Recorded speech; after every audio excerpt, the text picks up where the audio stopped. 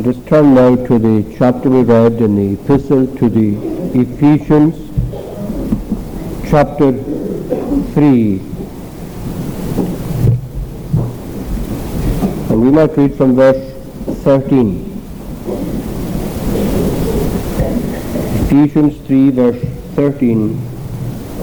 For this cause I bow my knees unto the Father of our Lord Jesus Christ, of whom the whole family in heaven and earth is named, that he would grant you according to the riches of his glory, in particular the words that follow, to be strengthened with might by his Spirit in the inner man, that Christ may dwell in your hearts by faith, that ye being rooted and grounded in love may be able to comprehend with all saints what is the breadth and length and depth and height, and to know the love of Christ which passeth knowledge, that ye might be filled with all the fullness of God.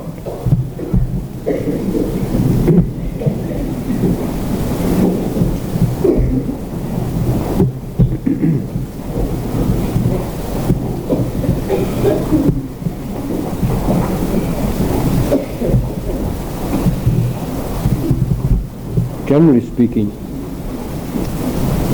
the letters of the apostle can be divided into two sections.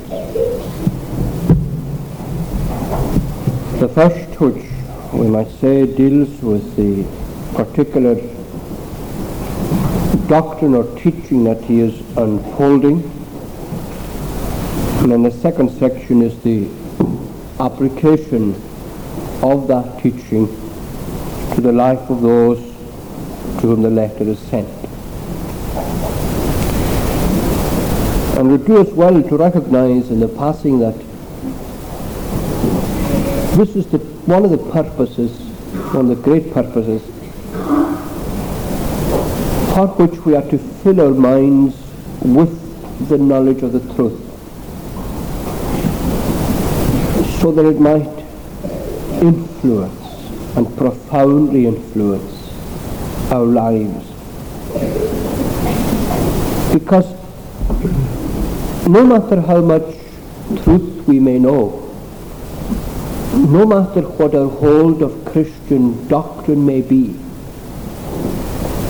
it is of little benefit to us unless that teaching, that truth and that doctrine is moulding and influencing our lives. And hence you will notice that whenever Paul writes to any of the churches there, in the course of the letter you will find him using words like these: therefore, for this cause, seeing then, and so on. What he's doing is, he is at that stage going on to apply the teaching to their present particular situation. And you will notice that twice in this chapter he uses these words, in verse 1 and in verse 13. For this cause. And rather verse 14 again, for this cause. Now, that immediately throws us back to the particular cause it is referring to. And what it's referring to is the unfolding of the teaching in the first two chapters of this epistle, particularly the teaching about the regenerating power of God in the life of the individual believer. And here he is now reaching the stage where he's going to apply this teaching to the situation in Ephesus. But as you know, though he begins to apply it in verse 1, he, as someone has put it, he proceeds into one of his great digressions. His mind is sidetracked, as it were, to speak for the next 12 verses about something that is particularly dear, close to his heart, namely the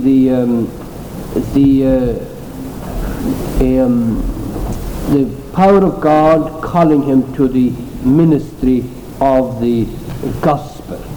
And he, as it were, he just can't get over the fact that God has been so wonderfully good to him that he has called him of all people to preach this wonderful message and to declare to men the unsearchable riches of Christ. But then he comes back again to the application of this truth for this cause.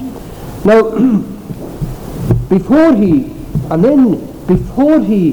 applies the teaching specifically to them, he does something else that Paul is noted for in his epistles.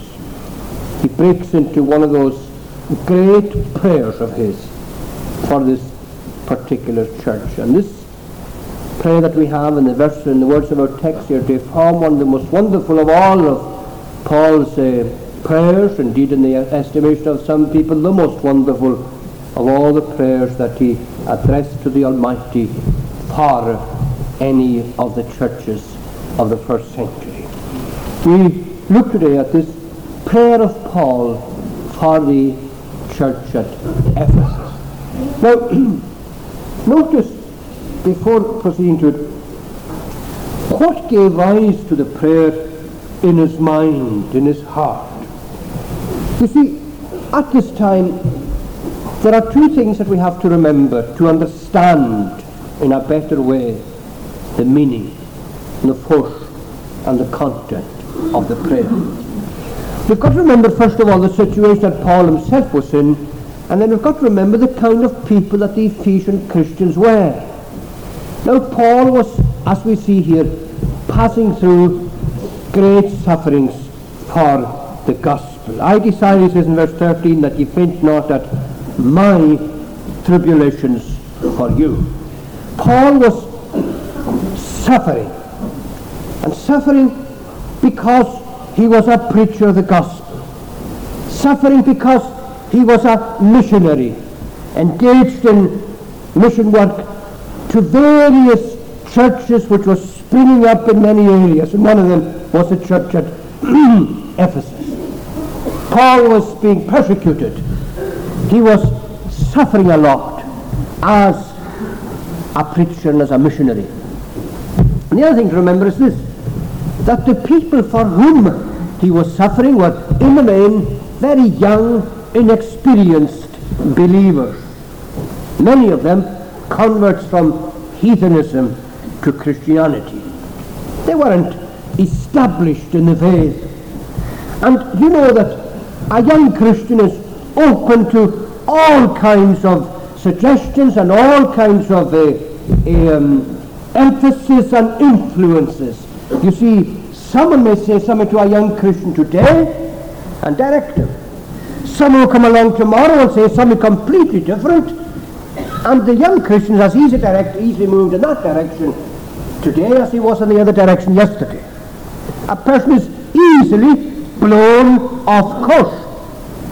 And this, if I may say so, is one reason why every minister of the gospel wants to influence and ought to influence and has a right to influence as no one else has.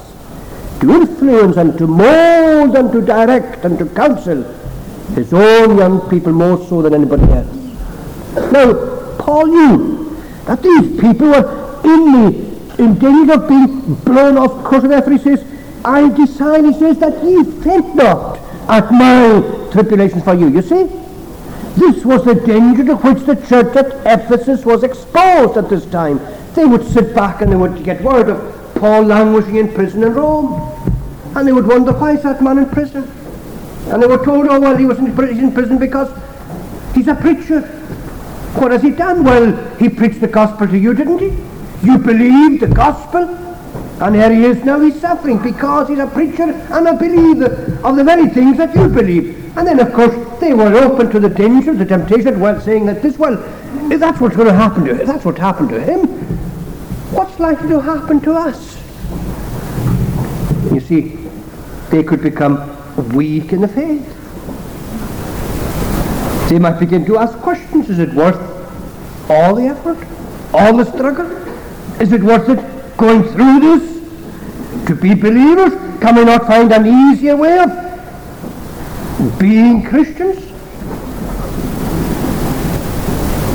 The more I read the New Testament, the more I see this danger being exposed in the life of every Christian, the temptation to seek the easy way out.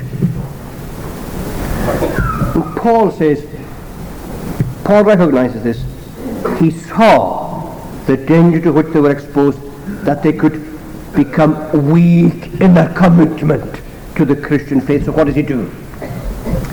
He prays for them. I, for this cause, he says, I bow my knees unto the Father of our Lord Jesus Christ, of whom the whole family in heaven and earth is named, that he would grant you, according to the riches of his glory, to be strengthened with might by his Spirit in the inner man. So the first thing he does for these people is this: he prays for them. Now, notice, the thing that gave birth to the prayer was his understanding of human nature, his fear that they might weaken in the faith when they considered how much he was going through for the gospel. In other words, he knew that they needed strength that they didn't have. So what does he do? He prays that they may have this strength. And there are two important things that here we mentioned in the passing in connection with prayer, that again you and I would do well to remember when we bow our knees before the Lord. The two things are these. First of all, that we may have a sense of need as we bow our knees, and then secondly, that we may have a knowledge of the one before whom we bow our knees. These things are vitally important, and as Robbie Duncan has pointed out, it is probably true to say that you and I are more aware of the first thing very often than we are of the second. In other words, we are probably mostly aware of our need in the presence of God. No matter how deep that sense of need may be, at least we have a sense of it. We know that we need what God alone can give us. But the great question is this: do we have the second thing? Do we believe that the God before whom we bow will meet our needs? You know, it's one thing to pray. It's one thing to ask God for things. But the other thing is this: do we believe that God will give us these things that we pray for? Do we believe that he will meet our needs? Now here is a man who bows the knee before God, praying for people who are in need. He knew it, and so he knew where to come with his need and with their needs. But he also had a tremendous vision, tremendous knowledge and conception of this God, the Father of our Lord Jesus Christ, who is rich in glory, or gloriously rich, it may be translated. Now this is important. It's important that you and I know who we are to pray for. So when you hear people, as I said last Sunday night, saying it doesn't really matter what we believe, that's a lot of nonsense. You've got to believe in this God, because he that cometh unto God must believe that he is. There's no other way of praying to God unless you believe in him, and unless you believe what he says of himself in his word. He has revealed himself as a God who is gloriously rich. Now, if you put these two thoughts together, notice the two thoughts that are molded, wedded together in the mind of Paul here. God, the Father of Christ in heaven, and this God, Father, or this Father God, who is gloriously rich. And notice the importance of having these two thoughts wedded together. You believe in a God who is your Father, and you also believe in a God who, as your Father, is gloriously rich with all the riches at his disposal as that infinite God. Now that's important. The way that some people illustrate it in this way, those of you who are here today as parents, let me speak for a minute to the fathers here today, just in the passing to illustrate what I'm saying. Look at the way your own fatherly heart operates towards those whom the Lord has given you. Look at, I'm sure that every Christian father here today would want to be as good a father as possible to his offspring, to his children. And one way in which your fatherly heart shows that disposition is in this way, that you wish that you could give them as much as you possibly could to make them as secure, as happy, as protected, as well provided for as possible. In other words, you will never be able to bestow upon your offspring all that your heart desires for them. Why? Because you are limited. Because you don't have the power backing up, as it were, this fatherly disposition of yours. But that isn't the case with God. Here is a Father in heaven who has a fatherly disposition towards all his children. But if you want to put it at the back of that fatherly disposition, glorious riches, infinite riches at his disposal, so that nothing that he purposes for them will he fail to give. He has infinite riches at his disposal, and this man falls down in the presence of that God, and he prays for these Christians. He says, may this Father grant that he may give you these things. And he knows that he's not asking for things beyond the ability of God. Indeed, at the end of this chapter, he breaks into this wonderful doxology in which he says, unto him who is able to give exceeding abundantly above all that we ask or think. Why? Because he has riches far beyond our comprehension of God, out of which he is able to bestow all that he purposes, and far beyond anything that we could ever ask or think of asking of him as we pray. Now, it's vitally important, therefore, that you and I should know that we need what we need, and that we should know who we're praying to. Get an understanding of this God, a belief embedded in our hearts that he is our Father in heaven who is infinitely rich and therefore able to give what we pray for. And why does the Bible very often say that we don't get what we ask for? Just because we're not asking aright. And why we're not asking aright? Just because we don't have the right view of God as we ask. We lose sight of him. And is it true of you today, maybe? May I ask in the passing before leaving this, can it be that you may be here today with a great sense maybe of your own need? And perhaps what you need now, together with that, is a corresponding sense of the ability of God to meet your need.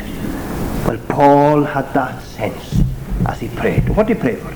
And I just want very briefly this morning to deal with these petitions, 5 petitions, and see if we can understand what he's saying.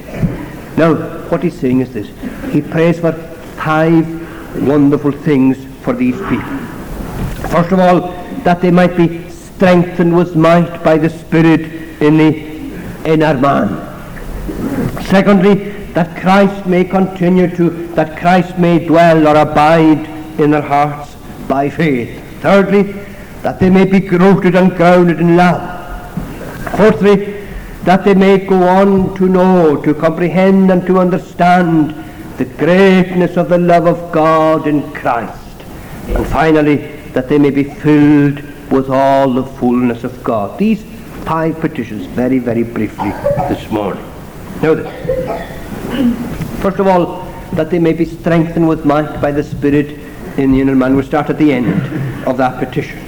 Start at the end. The inner man. Now, these are just words that the New Testament used to speak of the soul of man, the spirit of man, our spiritual being, what we are inwardly. The inner man, all the faculties of the soul, that's what it means.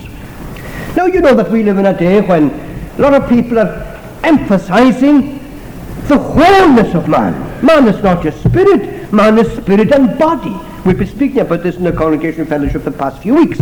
The importance that the body has in the life of the individual. Now it does. Let no man minimize the importance of the body in the whole man. We are spirit and body. We've got to look after our bodies.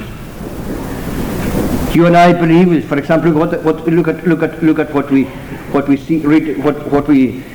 learn about the commandments that you and I are to take all lawful endeavour to preserve our own life and the life of others. We've got to look after ourselves, in other words, cater for our bodies and make sure that we that we don't dishonor them and abuse them, and that we use them particularly in the service of the Lord.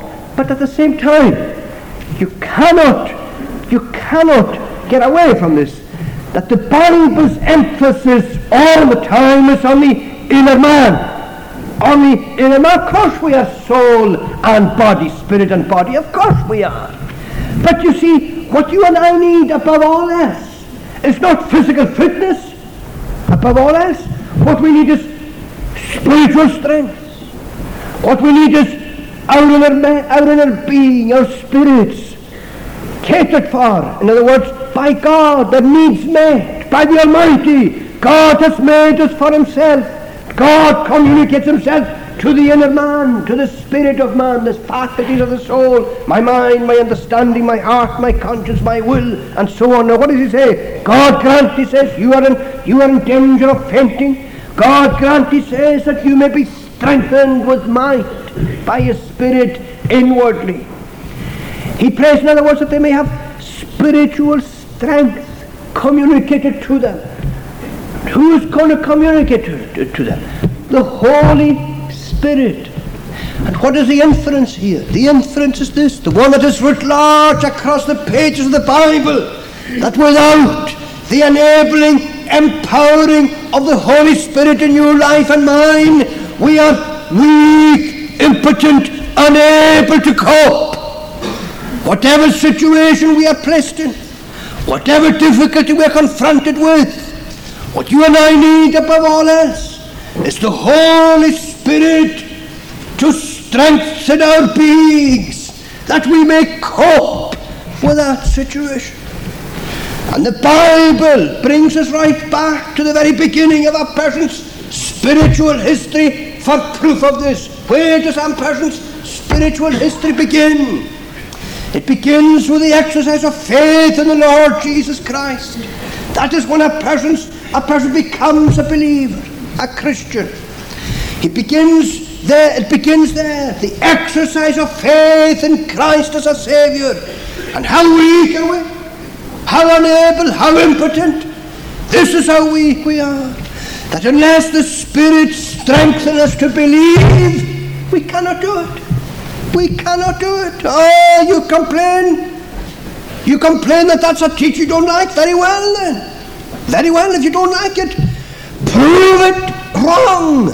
You believe without the power of the Spirit in your life. You try, let's see how you get on.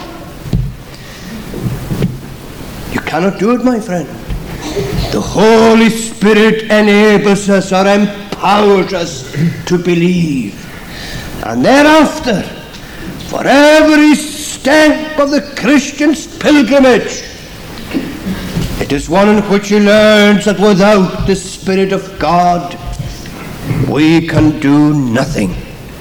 We need spiritual strengthening, in other words, every day of our life. And the Holy Spirit, by His power, takes up His presence in our hearts to strengthen us for every given duty, for every task, whatever it may be. As I said, whatever situation you and I may be in today, we need the Spirit of God to strengthen us. We need it for every spiritual exercise. Prayer. On Thursday nights here, we've been looking at Romans chapter 8, one section of which lays this great emphasis, that there are situations in a Christian's life, no matter how much he may know of God, no matter how experienced he may be, no matter what answer God has given to his prayer, there are still situations in which he finds himself, and which this will always be true of him. I don't know what to pray for as I ought. Therefore the Spirit is given to lead in prayer, for the spirit of penitence, for the spirit of faith, for the exercise of faith. We need the enabling power of the Holy Spirit. So, the first thing he wants for them then is spiritual power communicated to them in the face of their weakness. And that leads to the second petition that he addresses here for them. that Christ may dwell in their hearts by faith. Now, one point to make in the passing here, and it's important. If we are going to understand what he's saying here, it is this. He was praying for people who were already Christians. This isn't a man who's bending the knee in the presence of God and he says, God, he says, convert these people in Ephesus. No. He's praying for people who were already converted in Ephesus. They were the Ephesian believers. So this petition does, God, strengthen these people so that Christ may take up his place in their hearts. Christ was already in their heart. A Christian is a person who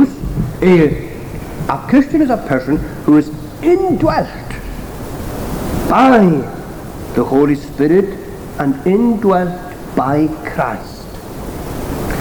The Spirit takes up his abode in the heart of the Christian. Jesus Christ takes up his abode in the heart of the Christian. So the point to remember here is, here are people in whose heart Jesus was already present by his Spirit. What then does this mean when he says, God grant that you may be strengthened so that Christ may dwell in your hearts by faith? Well, I would be the very first to concede that there are things about these petitions, in particular the first two, that I find extremely difficult to understand. But so that you and I may have some understanding of what is meant, let me put it like this. That one effect of the Holy Spirit strengthening the Christian is this, that Christ dwells in that heart. You can put it another way. The Holy Spirit never strengthens a person inwardly without, as it were, bringing Christ with them, or bringing the power and the presence of Christ to bear upon that heart. Now, here we are people who are indwelt by the Spirit and indwelt by Christ through the Spirit. And he prays. What he's praying for is this, that Christ may continue to indwell their heart. Now, of course, someone may say, but there's not a problem there. Is it not true that when Christ comes into a person's heart, that he's always there? Fine. We don't dispute that. We don't dispute that. But this is the thing, that the abiding, the dwelling of Christ here may mean the same word as that word I've just mentioned, which we have in John 15, the abiding of Christ in the heart. There are some who maintain that the word is taken from the presence of the glory of God in the Old Testament tabernacle. Remember in the tabernacle, remember the evidence that they had of God's presence in the tabernacle, the Shekinah glory that came down and dwelt above the altar. Remember that. The visible presence of God. Now Christ abiding, dwelling in the heart, means the presence of Christ manifesting itself in the life. And I suggest to you, and I know that if you're a Christian here today, you'll be the first to agree with me.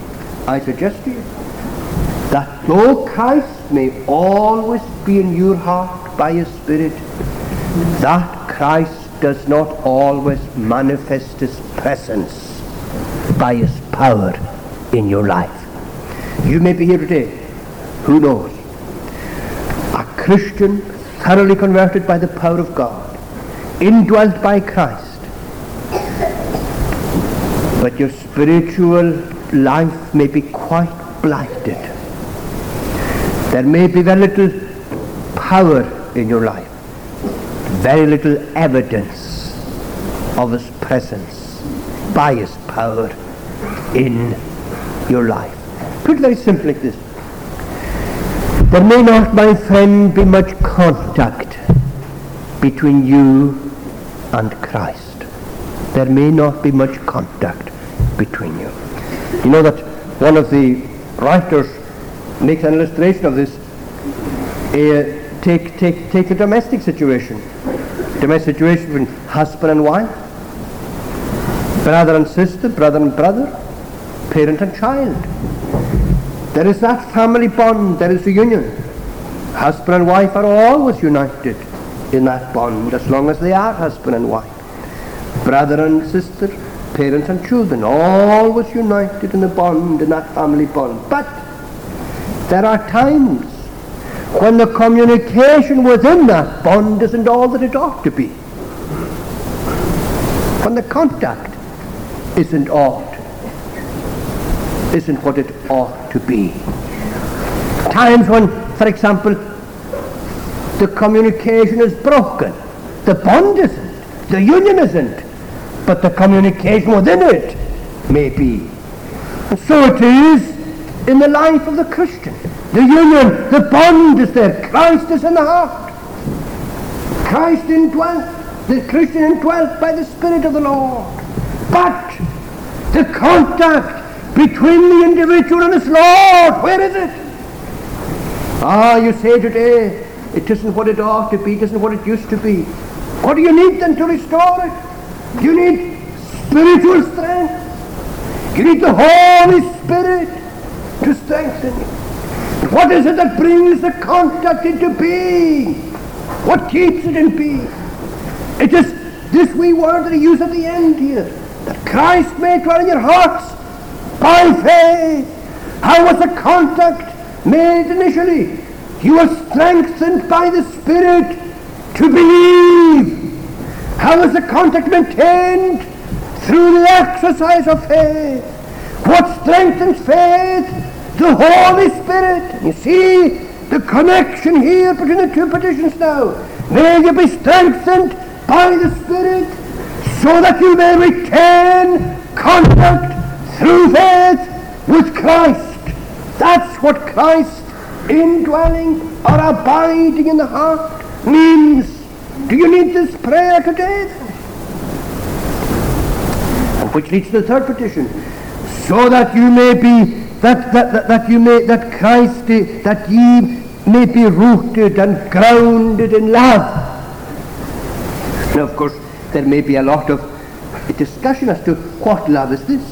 Is it our love for him or his love for us? Well, let's not waste too much time on a thing which is not that essential in this particular case, because both come into play here.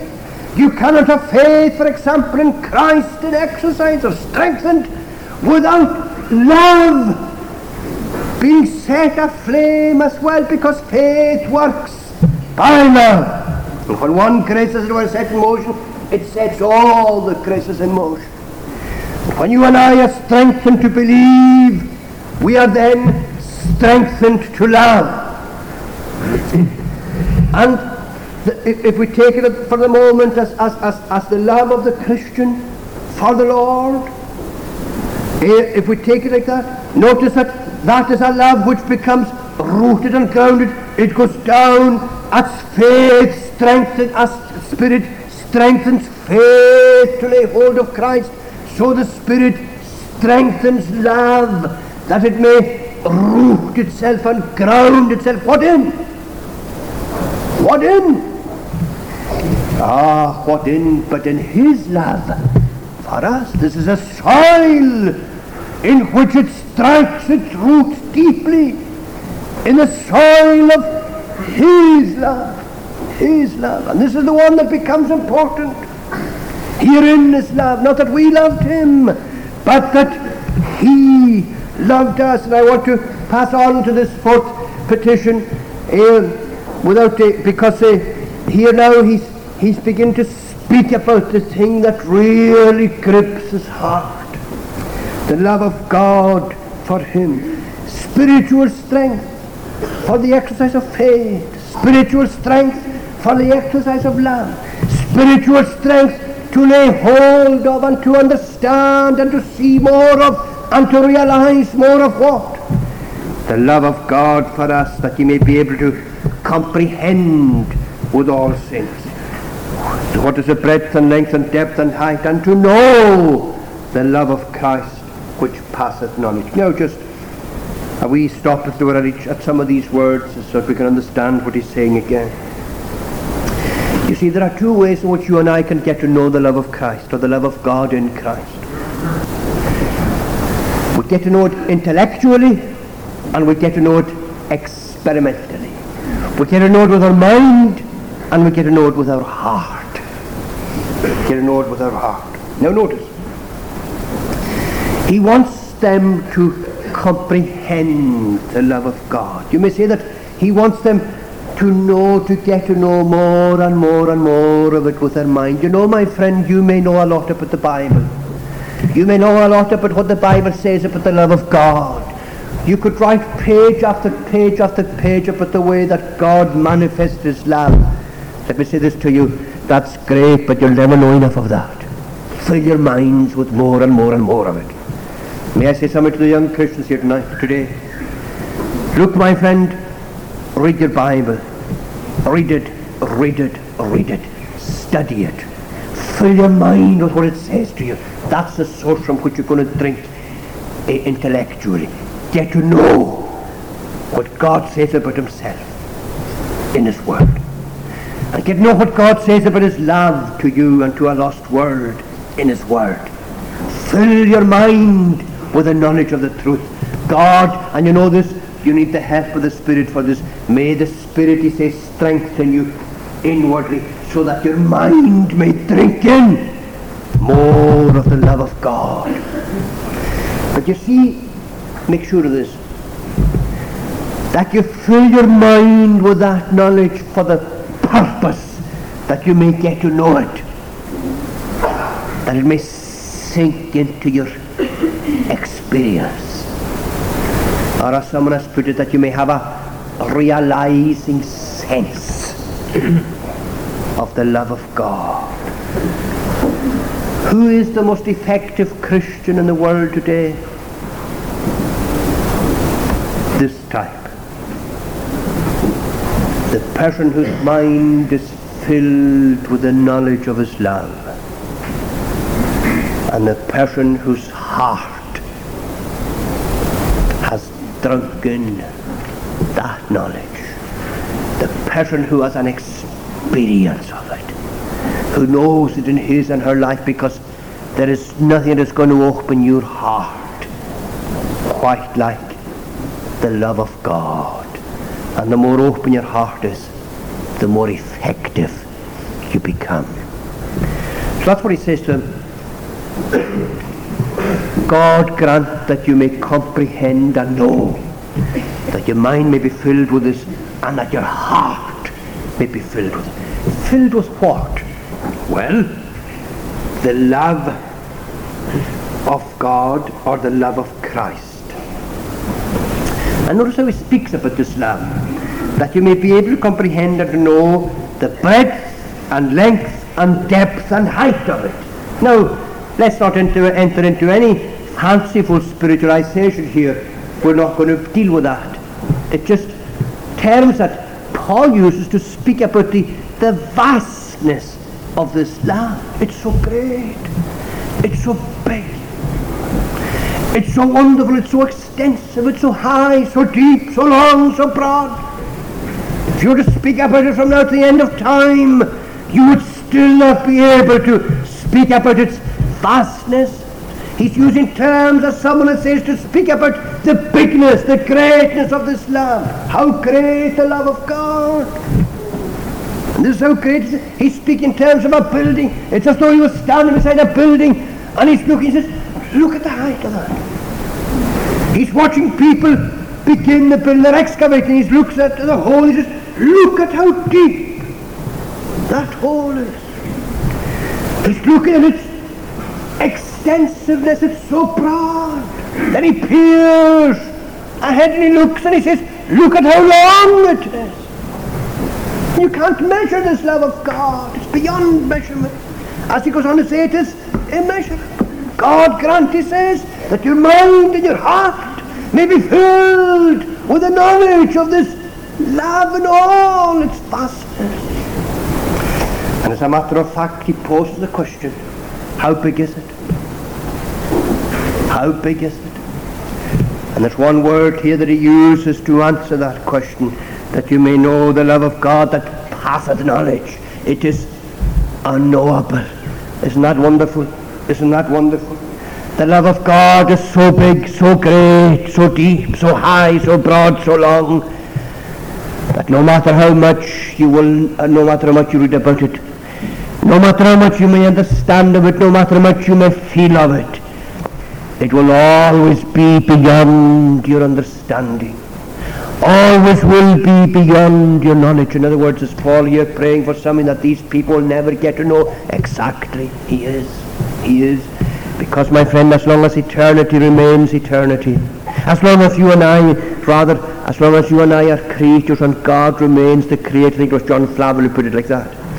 As long as God is the creator and you and I are the creatures, the love of God will always be unknowable, because it is the uncreated love of God into which created beings look, and they'll always look into it, and they will never ever fathom its depth. That's how big it is. But someone may say, will it not be known perfectly in eternity? Oh yes, oh indeed it will. Of course there'll be a perfect knowledge of the love of God in eternity. But even then, the love of God will be unknowable. That's what makes eternity in that sense. It will always be unknowable.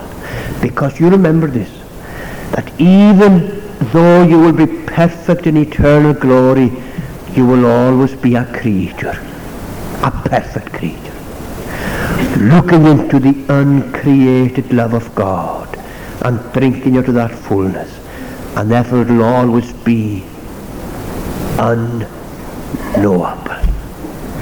Isn't it wonderful to think that your most wonderful moments in this world are those moments when your heart is filled with the love of Christ to overflowing?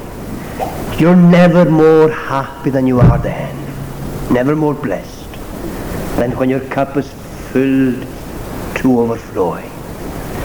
And isn't it wonderful to think that that will be the state in eternity, eternally, overflowing with the love of Christ, and always will be, because that will always be an ocean, and you will always be a vessel created to drink out of the uncreated ocean of his love. God grant that you may be able to comprehend, and that you may be able to know the love of God, which passeth knowledge, which passeth understanding. To write, how was it that the hymn writer put, to write the love of God, could we with ink the ocean fill, and where the skies of parchment made, where every blade of grass a quill, and every man a scribe by trade, to write the love of God to man would drain the ocean dry, nor could the scroll contain the whole, though stretched from sky to sky. The love of God, which will always be beyond your knowledge. God grant, he says, that you may continue to know more of it. But notice this, with all saints. You know, my friend, you're not the only one who's getting to know the love of God. There are many people in the world with you and beyond this world who are getting to know this love. Not just people in your own fellowship, in your own community, in your own area, not just people in your own church, but in many areas, many communities, many churches, many places today throughout the world. And you're united on this earth with them and with those in heaven who themselves are drinking out of this ocean. All saints, all those who are the called of God, you share this privilege with them all throughout the world today. God grant that you may drink of it with them all out of this ocean that you will never get to know fully. Do you know, I want to ask you a question. Have you ever prayed this prayer for someone else? You know, here's a man who's praying for others, that they may get to know the love of Christ. Has your heart been opened to bring others into this ocean with yourself? And do you rejoice to know that when you pray for them, you are praying for all saints, that they too may drink out of this ocean? And then can I ask you another question? Or can I ask someone else this question? Have you ever prayed this prayer for yourself? And have you ever prayed it for someone else? What a wonderful day it would be for you today if you would go home and for the first time in your life pray, "Oh God, fill my heart with a knowledge of thy love." And then as a result of that, bend your knees and pray to God for someone else. Someone maybe that you never prayed for in all their life, that they too might be filled with the knowledge of this love. What a wonderful day it would be for you if you were to pray that prayer today for yourself and for them. And then he closes with this petition, that ye may be filled with all the fullness of God.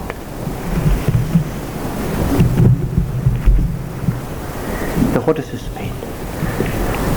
The fullness of God. Well, all that God is himself. But can God give me or give anybody else all that he is himself? In a sense, yes. You know the way the theologians speak about it this way? God has communicable attributes. He also has incommunicable attributes. There is a fullness of God that you and I will never ever have. Let me say that. What fullness? Well, God is infinite. You will never be infinite. God is omniscient. You will never be omniscient. You will never know everything. God is omnipotent. You will never be omnipotent. These are what we call the incommunicable attributes of God. The things in God that distinguish God from every other being, make him what he is, and that he can never give. My glory I will not give to another. He will not communicate that to anybody. But then you see there are things in God that God makes over to you and to me. The life of God, the love of God, the holiness of God, the goodness of God, the righteousness of God.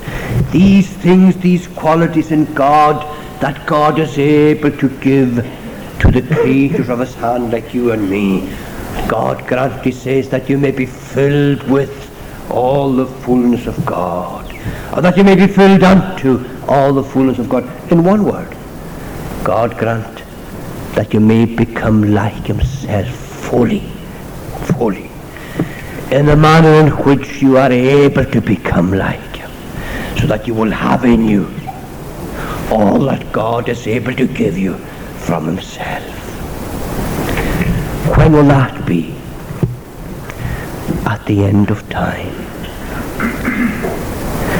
Here's a petition that will be answered fully one day, when the Lord's people are made like himself. And then you see, that day they will drink fully out of the ocean of his fullness, and they will never cease to drink out of it.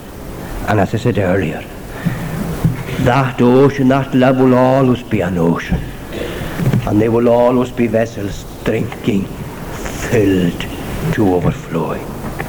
What a prayer, what a petition, what a heart this man had towards other people. And as I asked you just a minute ago, do you have a heart like that yourself today? Can I close by addressing a word here to the unconverted? You speak about the great things that you have in life. You speak about a full life. And no doubt you may think it is full. You may speak like that. But here's a life, my friend, that commends itself to you yet again. The fullness of God. Have you got any better than that today? Ah, how poor, how pathetically insignificant what you have is compared with the fullness of God, compared with the fullness of his love. And here's an ocean that you're very welcome to come to this very moment, begin to drink out of it. And you may say, I wish I could. I wish I could. Well, my friend, God can fulfill that wish for you. You don't have the strength to come right back to the beginning of the prayer again. God has strength. The Spirit can strengthen you to come and to drink your fill of this fullness. Won't you come? Let us pray. Oh, bless to us thy truth. Accept our thanks for thy mercy toward us. And enable us by grace to rejoice in thee. Part us with thy blessing. Prepare us for our evening worship. And forgive all our sins. For Jesus' sake. Amen.